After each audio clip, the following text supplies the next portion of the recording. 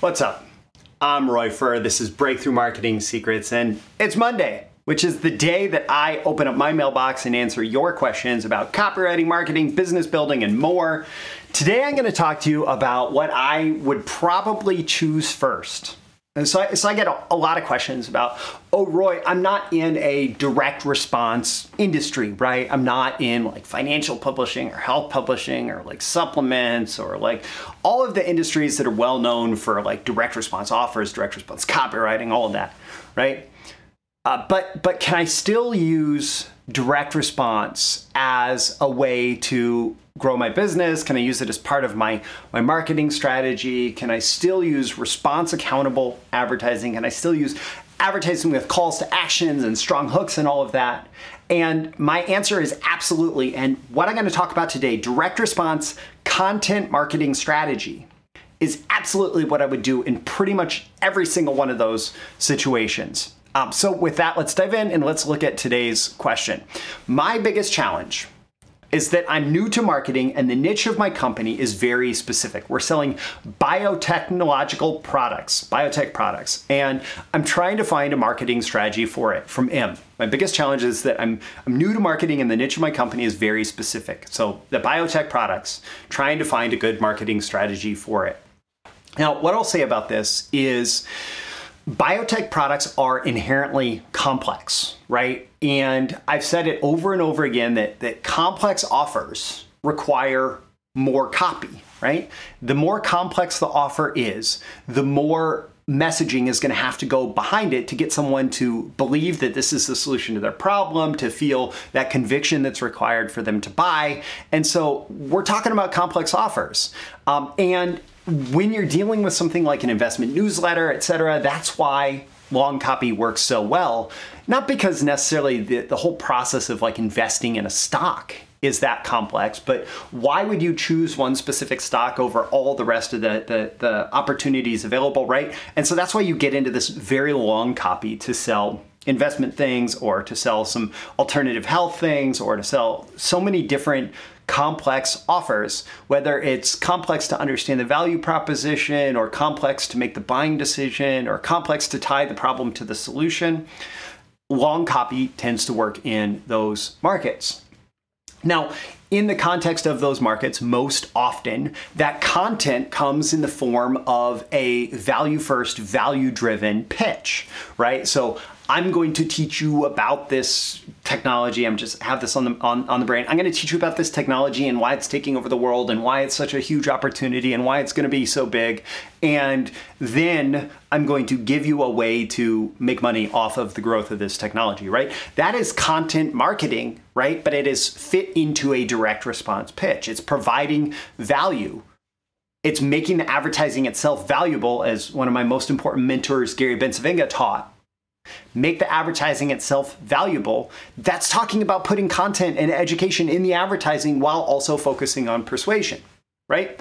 And in any market, including biotech products, having that kind of content, that depth of content, even if it doesn't take the format of like a video sales letter or a long form direct mail piece, it's still incredibly valuable. That's education-based information marketing, right? So it's about providing education and information to your prospects, but it is also marketing, right? And that's where we're going to start talking about the direct response aspect of this, that we're still trying to get people to take action. We're just going to give them a lot of valuable information tied to the offer, tied to the fundamental value proposition of the offer, which is typically going to be solving a problem or fulfilling a desire, right? And so how do we add direct response to content marketing if there really are these two camps, right? There's the content marketers who are just like, I'm all about providing content and people are going to make their own decision. There's direct response, which is I'm all about getting people to take that buying action, right? But how do we tie these two together? Well, it's all about the magical call to action, giving someone an action to take at the end. Even these daily episodes include a call to action at the end that's relevant to the content. And so in some ways, this is an example of a way that you could do direct response content marketing. It's putting a call to action at the end of relevant content. And specifically in the context of something like a complex product like a biotech product that's targeted at a very specific audience, one of the things that I might do, right, is to put the content as a lead generation offer. And I'm gonna break this all down for you in just a minute. But basically what we're thinking about is every piece of content should, the visitor, the viewer, the person who is engaging with that content is going to come from somewhere, and we want to control that. And they're going to go to somewhere after the content, and we want to control that as much as possible, or at least lay out the path for them. And in some cases, the valuable content can be put behind, for example, an opt-in page, which is, we'll talk about that. And we can actually generate leads with direct response content marketing, right? So here's what this is going to look like. Let's say, I don't know, let's say I'm going to run a LinkedIn ad that targets people who have a role of CEO at a specific type of company that would be relevant to buy these biotech products, right? Or let's say I come up with a targeted mailing list of the top 100 prospects in my niche that are the ideal prospects. Or let's say I define a Google search term that if somebody's typing it in, they're an ideal prospect for this. I'm going to create some kind of ad or content that is targeted at those ideal prospects, right? And so it could be a direct mail piece, it could be a LinkedIn ad, it could be a Google search ad, it could be, I don't know exactly how you reach these particular prospects, right? But the point is there's some kind of ad or content that's targeted at them. It could just be a YouTube video. It could be anything that they could find online. It could be content that's put into a magazine, any kind of ad or content that's really targeted at those ideal prospects, right? It should speak to a current challenge or desire that they face. And this is going to be related to your product, right? It speaks to the current challenge or desire they face. That ad or content should resonate with your target audience, right? You're creating that content for them to engage with it, right? And it offers a next step. Again, this direct response is all about controlling the next step, the next step, the next step, laying out that path so that if someone is an ideal prospect for your product or service, they're going to want to take the next step, right? And so maybe there's an in-depth description of this particular aspect of biotech that is maybe a little bit difficult to solve, but your products do a very good job of it, but you don't take the product itself and throw the pitch at them. What you do is you take your biotech engineers' understanding of how to solve the problem and you package that up in content in a way that doesn't necessarily spill all your competitive secrets, right? But that will resonate with the people who are trying to solve that problem and convey that, hey, we understand the solution to this problem. So you offer this valuable content to them in exchange for their email address, their contact information, right? Hey, if you want this report on this, if you want this explainer video of this, if you want this, whatever the content is, if you want to attend a special educational session with our engineers on this, right? You sign up with your name and email address, right? Or maybe more information because it's a B2B sale and it's a little bit more complex. Maybe you're going to ask for, 5 or 6 different things. Maybe there's going to be things like company name, who